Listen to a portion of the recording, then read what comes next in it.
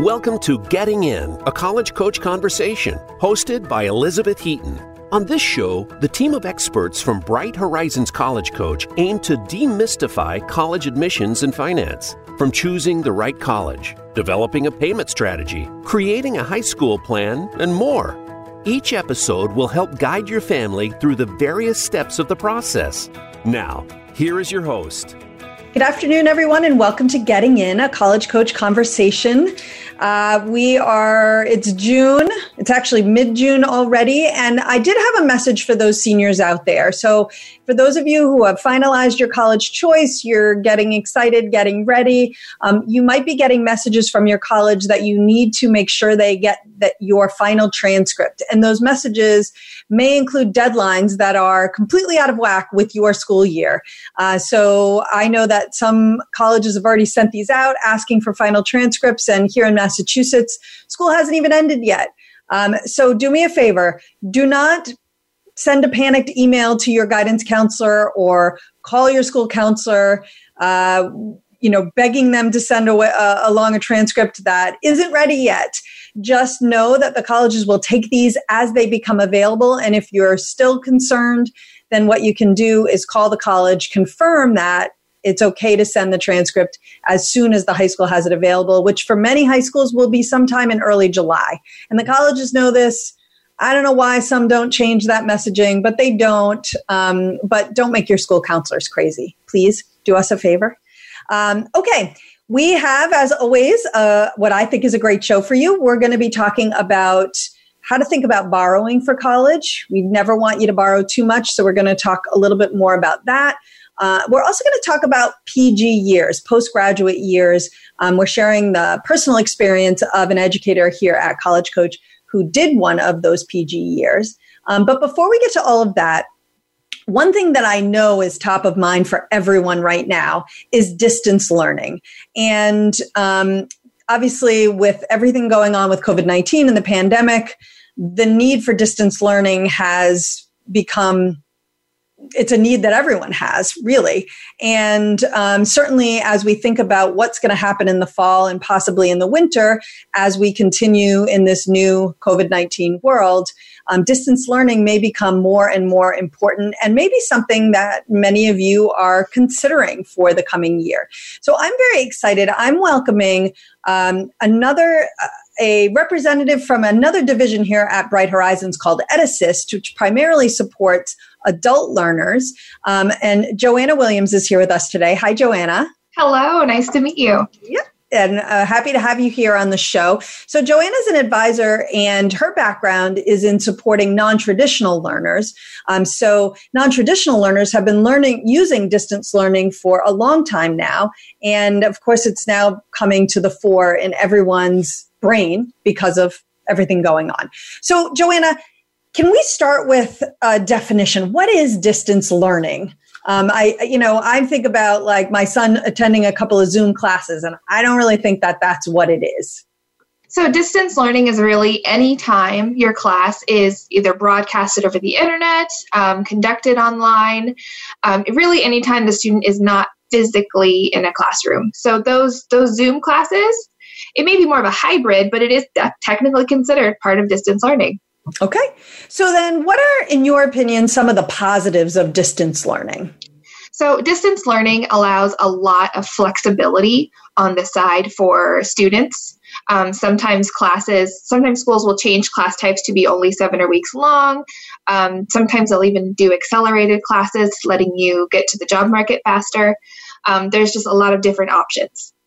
Got it. Okay. So certainly the flexibility is interesting. What about, I don't know that our listeners necessarily have considered distance learning before now. That could be not true, but we don't get questions about it. And usually if people want to hear more about something, we get questions about it.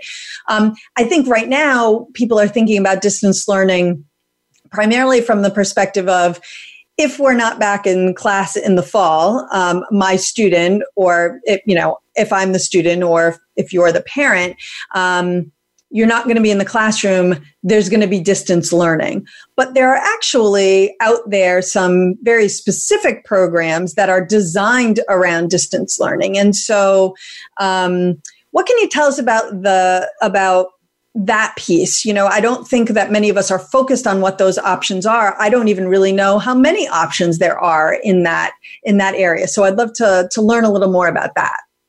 Yeah, distance learning has just exploded over the last 5 years. And even this year, many people found themselves forced into distance learning or online learning without even realizing that was something that was going to happen that year. There are pretty much every school offers some sort of courses online, and now even more schools offer courses online.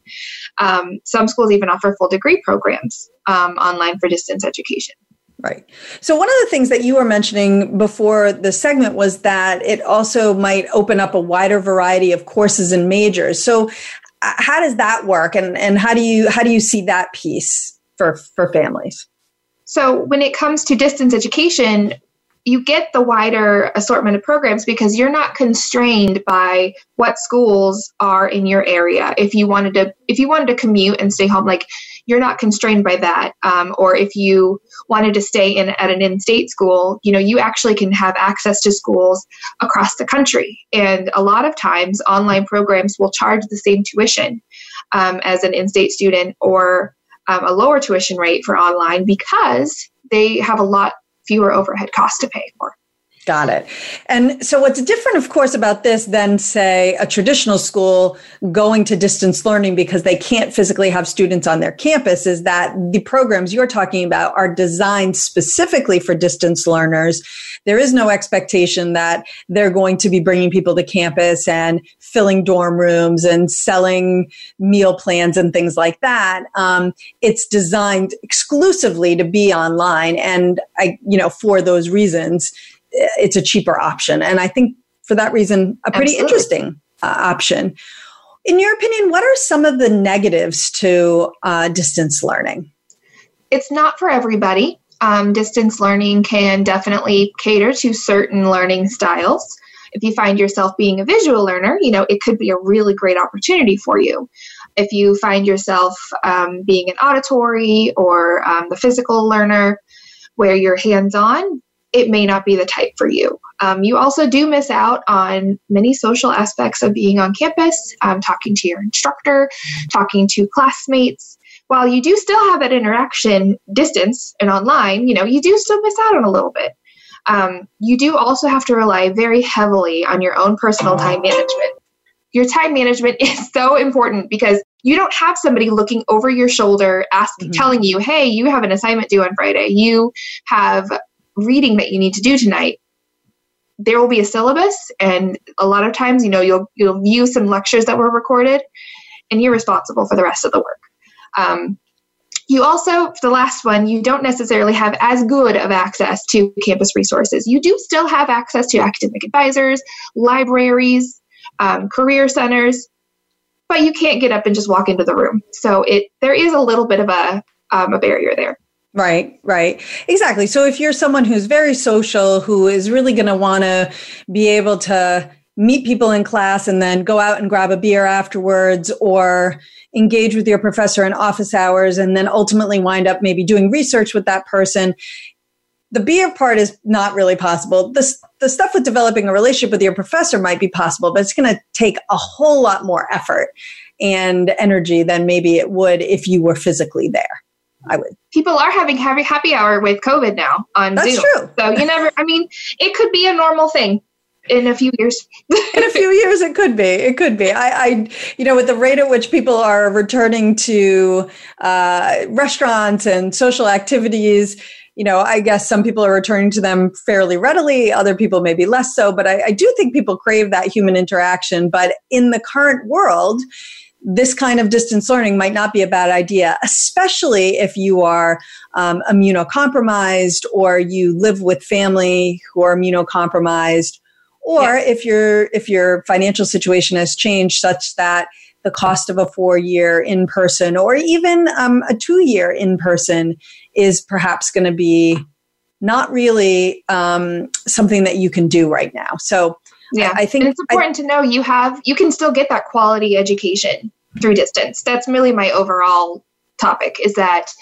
if you need to go online, you can still get a good quality education. Your diploma isn't necessarily going to say this student went online for 6 classes or this student completed this program. I mean, some schools who are totally online do that, but like if you're going to your local state school, 99% of the time, you're just going to get the same degree as everybody else. Right. And that is actually a really important point. And what it says on your diploma, what you are adding to your resume is really at the end of the day, what matters. If you got your degree, future employer is not really going to care. Well, tell me about this. Did you do half of this online? And then suddenly look at that as less than. They're going to say, oh, great, you got your degree from a recognizable institution and an accredited institution, and this looks great to me. And they're not going to, especially when it's a school that also has a bricks and mortar, they may not frequently even know that you did part of the work online or all of the work online in some cases. Absolutely. So when we think about who distance learning might be right for, I just talked about maybe it's not really safe for you to be in the classroom right now, or maybe the cost of going in person is prohibitive. But who are some other people who you think that distance learning would be great for? So distance learning is great for some students who say, if you're looking to graduate quicker and you want to get out in the job market, or if you just want to make sure that you're always working towards your degree, it does allow, there are programs that allow that accelerated format, that allow students to continually work all the way through the year without holidays. There's a lot of options for that. And then with students who say they do want to take maybe a gap year and do an internship or do something where they're doing some personal development, you can take a class or two while you're doing that. It allows you to continue, if you want to be in classes, to continue to be in classes and still develop yourself. Yep. And one caveat that I want to throw out to our listeners is that if you want to make sure, if you're taking a gap year and you've been accepted to a 4-year program, you want to make sure that taking classes online doesn't violate the terms of your gap year or your deferral. At some schools, they might consider that verboten and not consider you as an entering freshman anymore. Maybe you're taking a gap year, you haven't applied anywhere. Taking some courses online could mean that you would be applying more as a transfer, which could be great, especially if you're doing it to save money because now you're entering with advanced standing. But if that wasn't your goal, if your goal was simply to occupy yourself over the next year and hope that things are back to normal and to enter class or enter college as a freshman, then taking classes could mess with that. Not everywhere, but just something that you want to be aware of and check with the school, either your schools of interest or the school where you're deferring your decision. So in terms of people maybe who you would suggest not consider it, I think you kind of mentioned this briefly earlier, but just to highlight again, there are some people for whom distance learning might not be the right choice. And who would those be specifically? We touched on it lightly earlier. It was where students who may not be a very good visual learner or may feel like that they don't necessarily get as much content out of doing things from their computer. Those who also distance learning can give you a lot of autonomy, so to speak. And it's not necessarily great for those who maybe just need someone to help give them a push, to give them a boost while they're doing their classes. There just isn't someone telling you when to study and when to do your work. In addition, online classes, some people will assume they're easier. Honestly, they can be harder than on-campus classes. You have to prove your participation. Where in class, you can raise your hand, say, "Hi, I'm here. Here's my comment."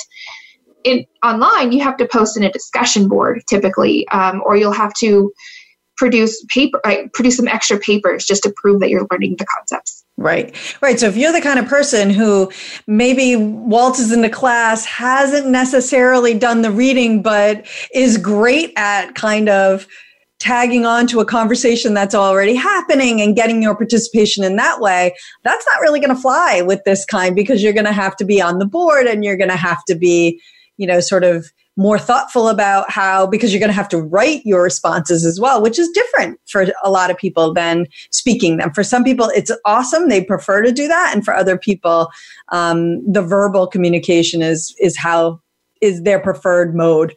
So I think those are really some great pointers and tips around who is this going to be good for and who would this maybe not be good for. One question that I have, there isn't really a clearinghouse where you can go to find online programs. Any advice that you would have for students searching for some distance learning options that are more like established programs that are kind of in the form that we were talking about earlier, where it's not just they threw a class online because they had to, but it's more of a thoughtful, intentional choice? Absolutely. Many programs, there are a lot of schools who have just thrown their classes online, and it's very clear that they did just throw those classes online. You do want to do a little bit of research into the school. How long have they been doing classes online? Did they just throw them online because of COVID and their instructors have been training? You also want to look for the same things you would look for in an on-campus program. You want to make sure they're an accredited program. You want to make sure that it's a well-known school. If you're not familiar with the name, you don't want it to be a for-profit institution.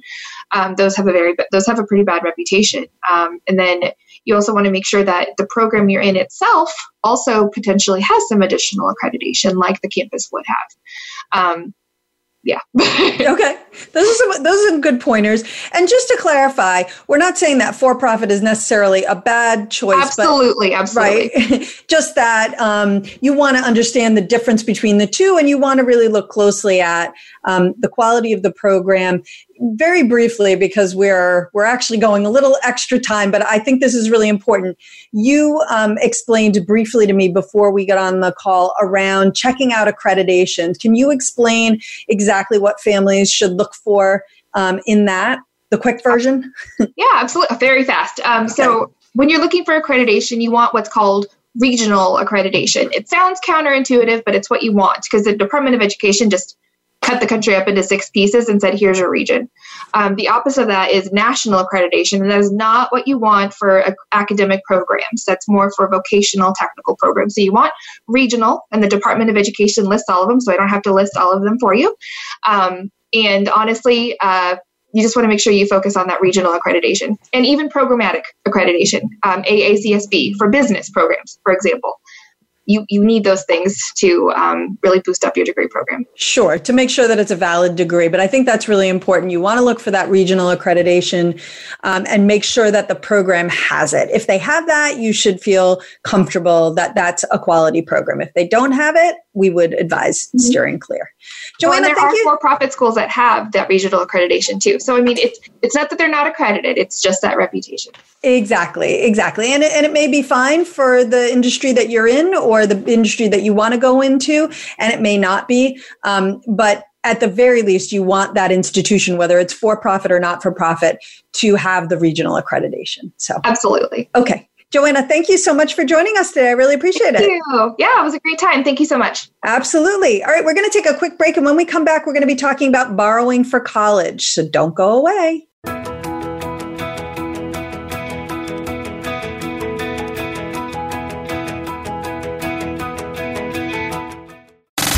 Have you friended us on Facebook yet? Why not? Just go to facebook.com/Voice America or search for the keywords Voice America. Once you are part of our Facebook network, you'll receive daily messages about what's happening with our shows, this week's featured guests, and new happenings at the Voice America Talk Radio Network. And you can add your voice to the always active discussions on our timeline. Just go to facebook.com/Voice America or search for Voice America. College admissions can be stressful, but Bright Horizons College Coach is here to help. Our college experts, who worked in admissions and financial aid at some of the nation's most selective institutions, offer ethical, customized assistance based on each student's individual strengths and interests. Students receive one-on-one guidance throughout the process, and our 100% success rate means all of our students have been accepted to college. Visit getintocollege.com to learn more. When it's time to go through the college admissions process, look to Bright Horizons College Coach for ethical guidance and customized support. Our educators will get to know your students' ambitions and talents, help highlight hard-won achievements, and create a plan for getting into a top-choice school. That plan includes helping your student choose classes and extracurriculars, create a college list, brainstorm and edit essays, and navigate college financing options. Visit getintocollege.com to learn more.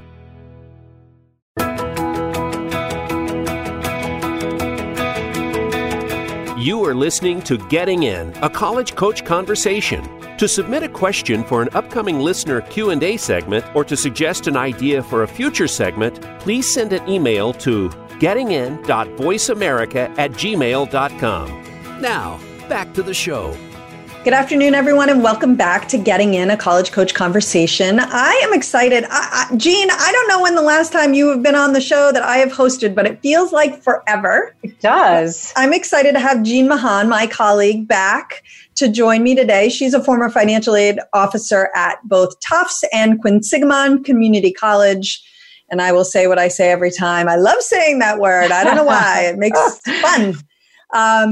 All right, Jean, we are talking about borrowing for college, and a common theme amongst all of us is we just don't want people to borrow any more than they have to and to not get in over their heads, right? So true. So to that end, we have a whole segment today about thinking through borrowing before you do it.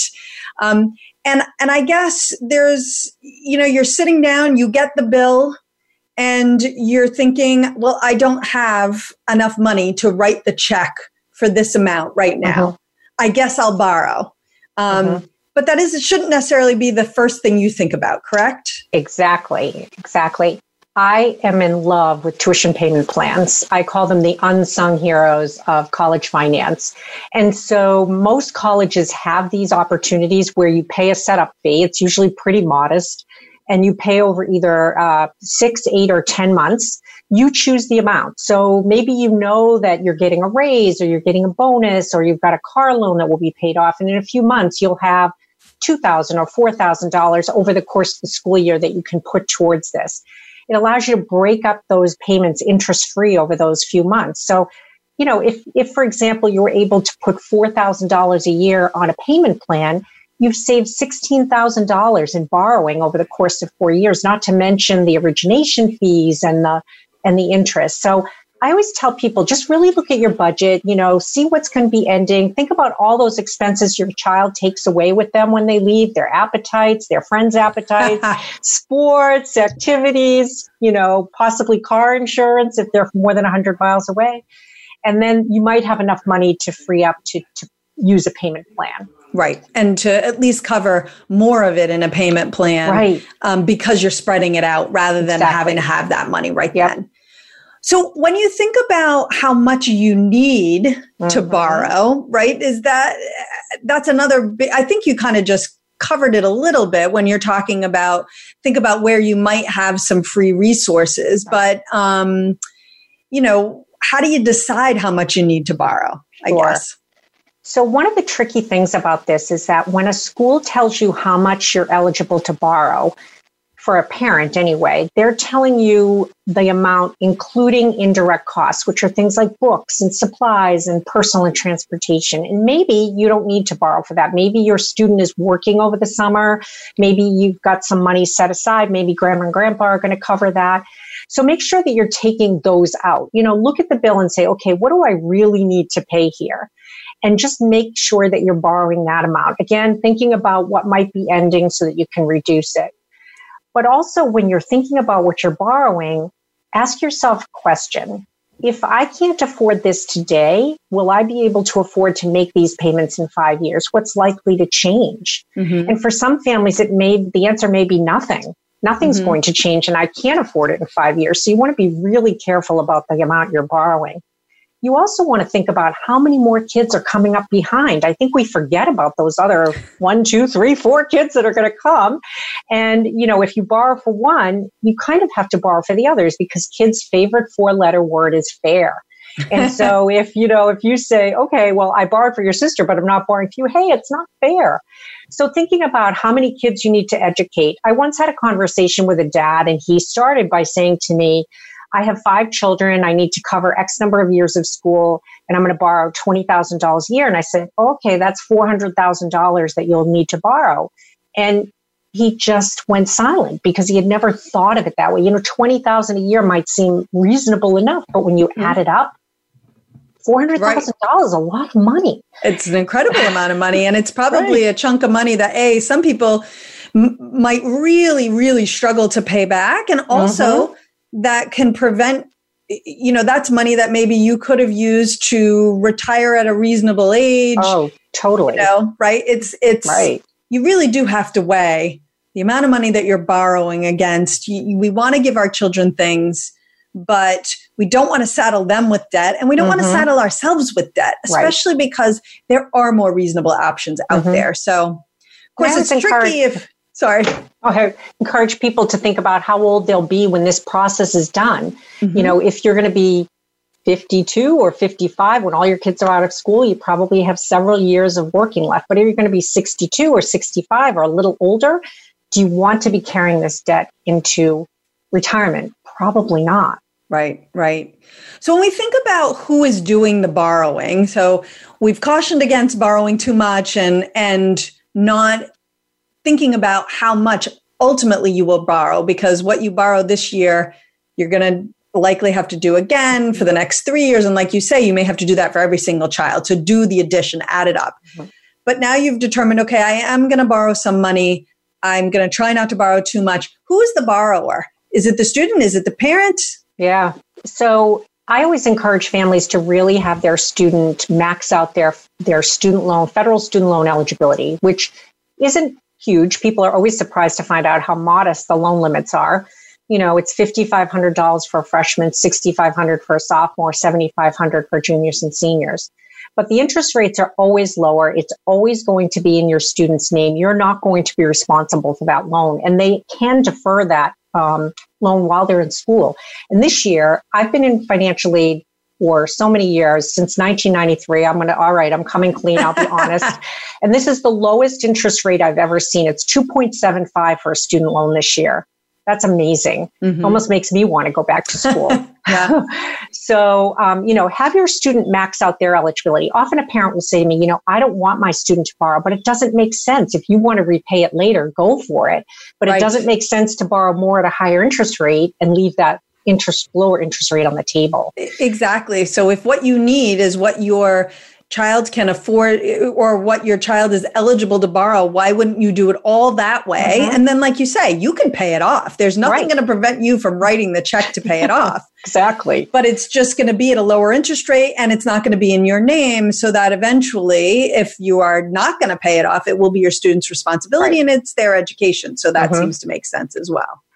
There are also federal parent loans, and that is the parent that's the borrower. That can never be transferred to the student. Lots of parents say, well, my student will be paying that off. Great. But you can't change the name on that. So you're going to have to work out an arrangement, share some sort of an account where the money's coming out every month so you can see, and that's not hurting your credit rating if your kid can't make the payment on time. Right. The only way to get that out of your name is to potentially refinance that out of a federal loan and into a private loan at some point down the road after graduation, when your student is maybe a little bit stronger financially and has a credit history, so they can get a decent interest rate. And then many parents say, I don't want to be on the loan at all. I'm going to have my student borrow through a private education loan.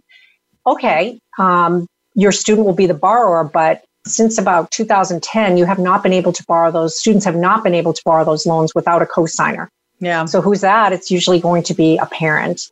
And so that does link you to the loan. You have to be careful. I think people are cavalier about co-signing loans, but you're on the hook if something happens, if the student can't make the payments, if they're paying late, that's going to hurt your credit. So, I think parents really need to be aware of what they're borrowing, who's responsible. Are we both responsible or only I?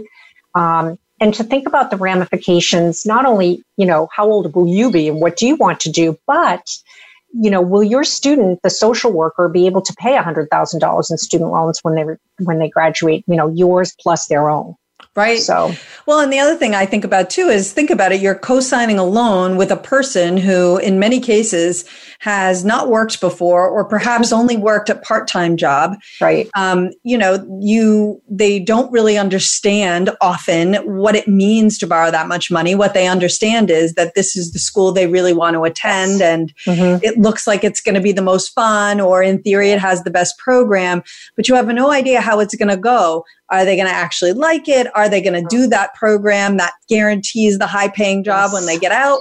Are they going to graduate into an economy that's like this one or like another? Right. These are important things to be thinking about. And you may have one of those kids who is super responsible, and together you're going to work collaboratively, and it's going to get paid off, and it isn't going to hurt your credit, and you're not going to have any issues. But there are oftentimes challenges, so to ignore that that's a possibility is to do so at your own peril, right? Exactly. Right.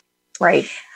In terms of those interest rates when you borrow, are they fixed? Are they variable? What kind of, what are you getting yourself into? Good question. That's a question everybody should be asking. Yes. So with federal student loans, they're going to be fixed for that loan. So for example, if a student is borrowing a loan in the upcoming school year, it'll always be at 2.75. But if they borrow a loan in the following school year, it will have a different interest rate because it's reset every year. A student loan through the feds can never go higher than 6.8%. So you're pretty much certain that, that's going to be as high as it goes. But you'll know that before you borrow the loan. And if, maybe there's going to be a year where you say, not happy with that interest rate. Parent Plus loans could go as high as 10%, 10.5%, I think it is. And that's pretty high. Yeah. And they have a 4% origination fee. Now, to clarify, they haven't been that high for, they've never really been higher than 8.25% for the past 10 years, but it doesn't mean that's not what they could go to. Some families choose to borrow private education loans, and they're seduced by that really low variable interest rate, 2.75 or something. And they're like, oh, wow, this is amazing.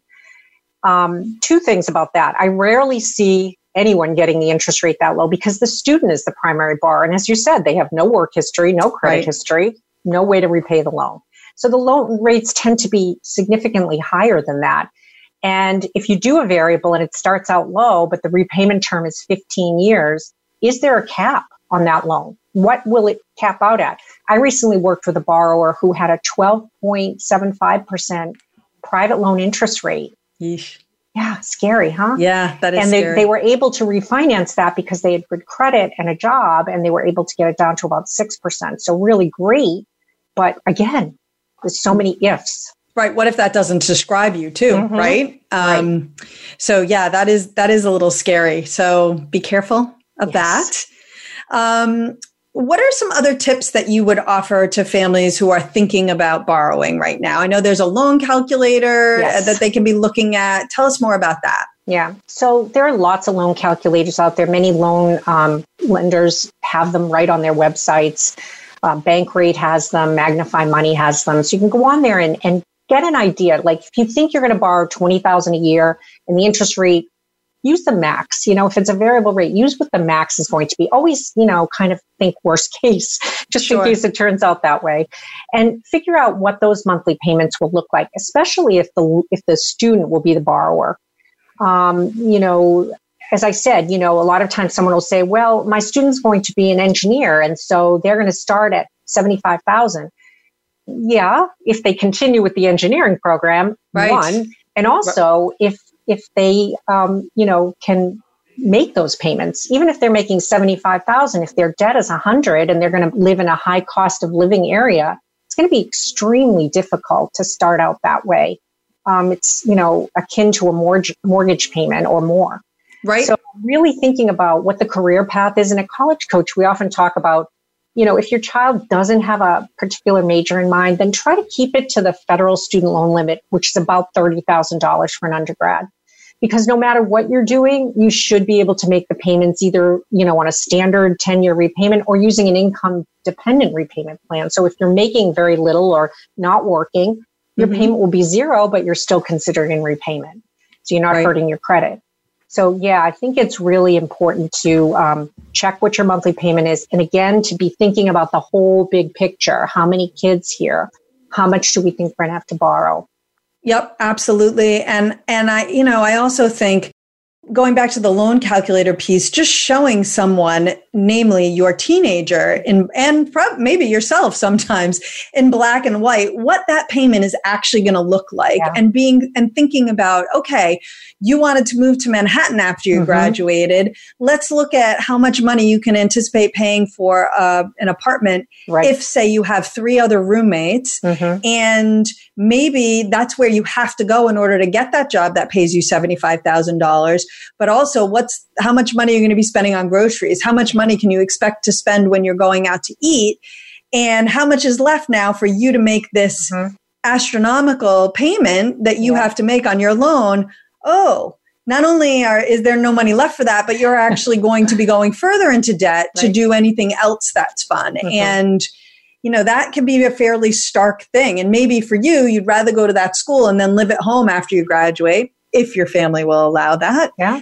Not a policy we have at my house. Once you go to college, you're off into the world, right? So, and that's that sort of really thinking about it. What does this really mean? We do hear that sometimes, like, I didn't realize what I was doing. And, I sort of appreciate that, especially if this is new for everyone in the family. But at the same time, I don't think, before you sign on the dotted line and you take that much debt out, you really owe it to yourself to think about what it really is going to mean for you and for your future. So I think if any of our listeners have younger students like 9th, 10th, 11th grade, have what I call the conversation, talk about what you can afford and what they should be thinking about borrowing and how they can help out with this whole process by working or looking for scholarships so that you don't have to get in debt.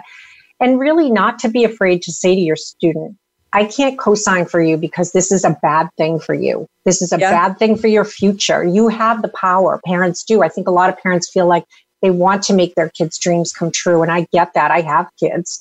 Sure. So I've been there. I do. I've been there. So, but not at your financial peril. So, or theirs, even more importantly, the whole family. Right. Exactly. Exactly. Jean, thank you so much for joining today. I really appreciate it. Nice to see you. You too. Take care. We're going to take a really quick break. And when we come back, my colleague Kenan is going to share his postgraduate study experience with us. So don't go away.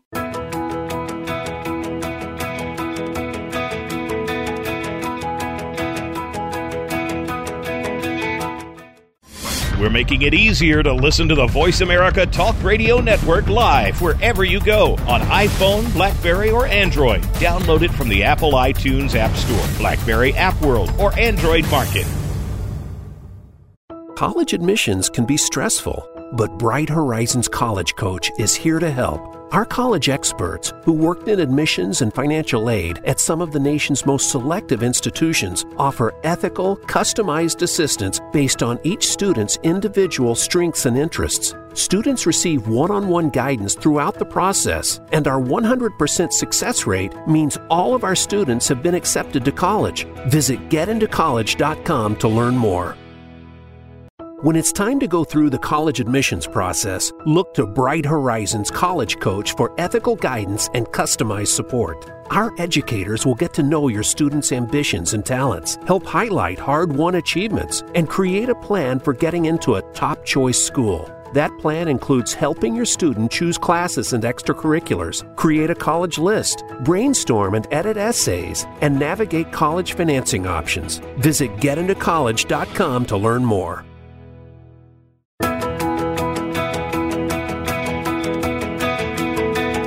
You are listening to Getting In, a college coach conversation. To submit a question for an upcoming listener Q&A segment or to suggest an idea for a future segment, please send an email to gettingin.voiceamerica@gmail.com. Now, back to the show. All right, everybody, we are back, and we've been doing a few segments where we have some of Bright Horizons College Coach educators talking a little bit about their own personal experiences. And today I'm excited to have my colleague, Ken Dick, join. He is a former admissions officer at Swarthmore, at Johnson State, and at Drexel. But he's also someone who went to college and had his own unique experience. So we're going to hear about that today. Hi, Kenan. Hi, Beth. How are you? I'm good, thank you. Thanks for joining. Appreciate it. So the thing that I wanted to talk to you about today, which I will confess, I literally had no idea that you did a PG year until I saw it on the schedule. I said, Kenan did a PG year, and you and I have been working together now for 14 years, a long time. And I had no idea. So why don't we start with something super basic, which is, what is a PG year? Well, basically, it's a fifth year of high school. And so when students go into their senior year at, whether it's a prep school or a public school, and they want to do, they just need more preparation, they can do that fifth year beyond graduation. So I'd already graduated from high school and was doing this additional year. And there is usually two groups of students that choose this pathway. One is a group of students who didn't feel like their academic record in high school was quite up to what they wanted to do and fit their needs and their goals. And then number two were often students who were athletes and wanted to get a second look at scouts, or just needed an extra year of maturity, which was often the case for hockey players. So there was a number of reasons why you might do something like this. And, where I went, it was basically 50-50, that there's about half of the students were kind of working on their academic record, and the other half of the students were athletes and working on getting scouted for a different school. Got it. Okay. So those are the students who might consider it. One thing I would throw out there for those who are considering it for academic reasons, and kind of feel free to weigh in. My sense is, if you didn't have such a great 9th and 10th, but you started to improve in 11th and were even better in 12th, and now you're going to build on that in a PG year, that could be impactful. If you basically tanked your whole high school career, going to a PG program and suddenly getting straight A's might not change things all that much. But what's your sense? Yeah. Correct. Yeah. So I think it's really for students who are kind of at the margin, who just needed that extra boost, but were most of the way there to begin with. And for me, one of the values of I went to Kimball Union Academy for my PG year. And one of the interesting things about the way they do it is that it's a complete reset. So the GPA that I had for them and the class rank that I achieved there was based solely on that additional year and not necessarily incorporated with the prior academic curriculum from a public school. So it really kind of was a feeling of kind of resetting the clock for me and starting fresh and having a fresh slate to work with. And I think for students who get to their junior, senior year, have found that motivation and really want to kind of improve their set of options, the PG year could be a really good option for them. Got it. Okay, so that makes a lot of sense. So what motivated you to do a PG year? Based on what you just said, it makes me think maybe it was academic, but I also know that you're an athlete. So what was it for you? It was primarily academic. And so, some of my friends, all of my friends that I had in high school were really good students. And so, and I wasn't quite as good as they were in terms of my performance. And I wanted to have a chance to go to some of the types of schools that they were going to, or at least ones that were more challenging than the ones I had been admitted to. So, my coming out of high school, my top option was University of Vermont in terms of its selectivity. But at the same time, it was literally 2 miles from my house, right? Yep, exactly. You're like, that is literally my backyard. That's in not my backyard. I had swum there for practice every day for like 6 years. And so, it wasn't something that I found terribly appealing. I wanted to go try something different and go to a new place, etc. And so, I found this as a chance for me to kind of, again, reset my record and also kind of build a stronger foundation in math, which I was a year behind in math. I was also the second youngest student in my class. Yeah. So it was just an extra year of maturity, a year where I'm still in high school, but I'm away from my house, right? So I'm living on campus and starting to build some of those habits that you need to be successful when you go to college. So when I went as a freshman to William and Mary, it wasn't my first time away from home, right? Right. So I had some of those structures and habits still in place that enabled me to be more successful there. So I am assuming that it was a really good experience for you and one that you enjoyed. Absolutely. Absolutely. And I think certainly the students who were kind of academically focused, what I found was that it was a small group of us, and we were really supportive because we're all in it for the exact same reason, right? Yep. And so there was a real camaraderie there and a real sense of support. So Pete and I would work on homework together. If we were something that we were math problems or something we were stuck on, we could just cross the hall and ask. And it was a really great group of people, and I found that to be really helpful as well. Yeah, I mean, it sounds great. And it is nice to get that experience of living away from home. At least, you're ready to go. Just this is a little step before the bigger step. Are there kids having gone through this and maybe seen other students go through it? Are there students for whom you think the PG year is not a great choice? I think for the student who's lower on motivation, one of the things that I found with those academic kids, as well as the athletes, they all had that fire in the belly, right? Yeah. They all had a clear purpose for what they wanted to get out of that year. Because, if you talk to most juniors and seniors in high school and say, hey, would you like to do another year of high school? They would say, no. No, definitely not. Yes. Absolutely not. So, the reason that they chose this is because they had that clear purpose, right? They knew exactly what they wanted to achieve.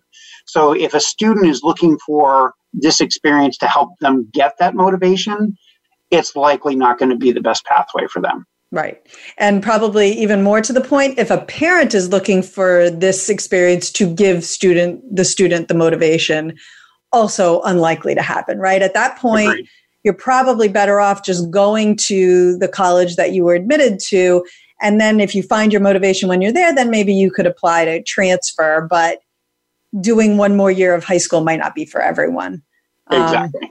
And I actually would say also, I've worked with some students from boarding schools where the concept of a PG year has come up. And in a few cases, we've decided against it, mainly because boarding school can actually sometimes be more constricting than living at home. You often don't have a car. You don't have that freedom that you might have had as a senior in high school, right? And so for these students, they just had kind of reached the limit of living away from home, but with no privileges associated with becoming 17 or 18 years old.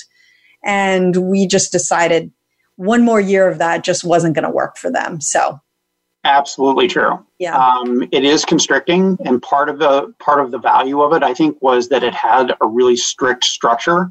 Mm-hmm. So every minute of the day, there was some place to be and some place to go. There's a lot of just ways that they kind of occupy your time, but that is also kind of what we were looking for.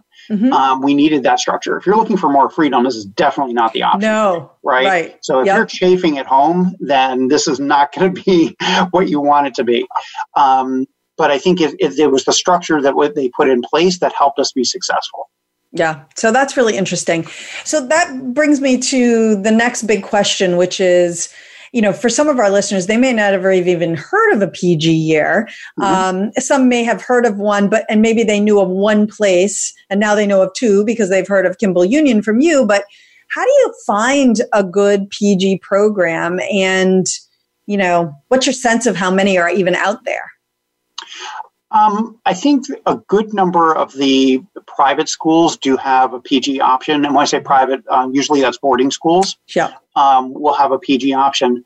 I think one of the things to be careful of, and this is what was really helpful for me, is to investigate before you go what the opportunities are going to be academically to make sure that they have the coursework that you're looking for. And then number two, what is how do they incorporate PG students into their GPA calculations, their class rank calculations, et cetera? Right. And so if it's something completely separate, or if you kind of utilize that entire academic record to produce the GPA and rank, that might not be it's not a clean slate, right? It's not something where you might be able to project a little bit easier than if they don't. So those would be just elements that I would encourage people to look at as they're considering some of these schools in PG years. It was also only about an hour and a half from my home, so it wasn't that difficult to get home for the weekends or on breaks. So I found that to be helpful too. Right. And was the quality of the counseling something that you looked at or even really thought about when you were evaluating programs?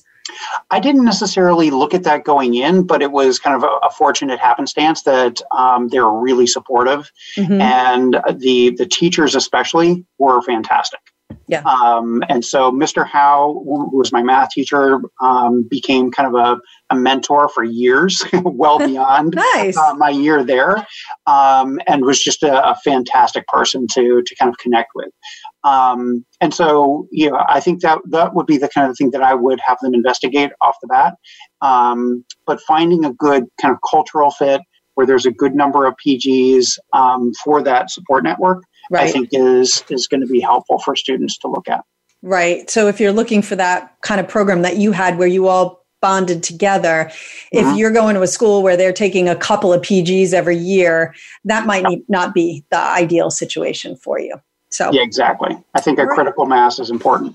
Yeah, absolutely. It would seem to be. And again, not something that I have ever really thought about, but really good suggestions and thoughts for people, and always helpful when it's based on your own personal experience. So thank you so much for joining us and sharing it with us, Kenan. My pleasure. All right. Well, thanks again to Kenan, to all of my guests this week. Next week, Sally is hosting. We're going to be talking about how do you prepare for college level writing. I can tell you, my colleagues and I can all tell you, we see a lot of high school level writing and it needs work. And we have some suggestions for how maybe you can improve that writing in preparation for going off to college. We're also doing another listener Q&A. If you have questions, please send them to us. gettingin.voiceamerica@gmail.com. Again, it's gettingin.voiceamerica@gmail.com. You could also post questions on our Facebook page. You could post questions on our Instagram page. We're at College Coach BH on Instagram. I am on Instagram at Elizabeth Heaton 92. So if you have questions, please do reach out. And don't forget, we are here every Thursday at 4 p.m. Eastern and 1 p.m. Pacific.